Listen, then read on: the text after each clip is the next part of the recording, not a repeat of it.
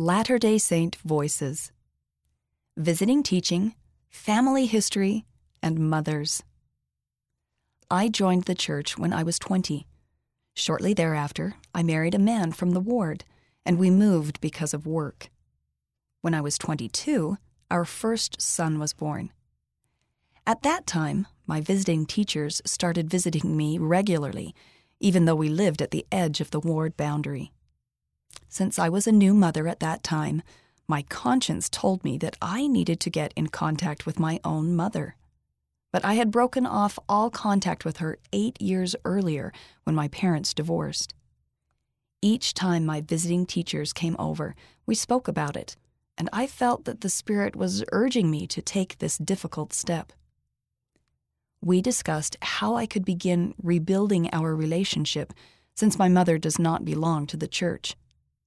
So much had changed in my life in the 8 years that had passed since our falling out. Because of the strong promptings of the Spirit, I decided to contact my mother's mother first.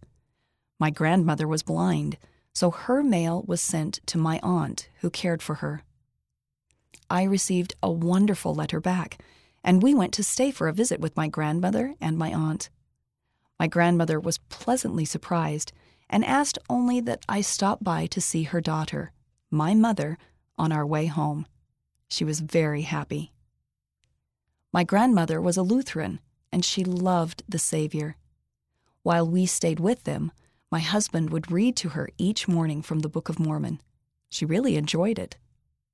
After a few mornings, my husband and my grandmother felt so full of the Spirit that my grandmother went to her desk and pulled out a genealogy book that had belonged to my deceased grandfather and showed it to him.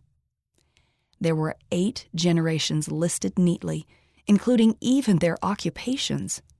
My grandmother was very happy while we were staying with her, and I promised her that I would visit my mother on the way home, which I did. 5 weeks after our visit to my grandmother's, she had a stroke and passed away. 2 years later, I performed the temple work for my ancestors from my grandmother's information. I now have a good relationship with my mother. We live in the same town, and she helps me with my children at times. Without the regular visits from my visiting teachers, who encouraged and supported me through this time, I would never have dared take this step to repair my relationship with my mother. Not only I, but also many generations were blessed. Heike Baaki, Frankfurt, Germany.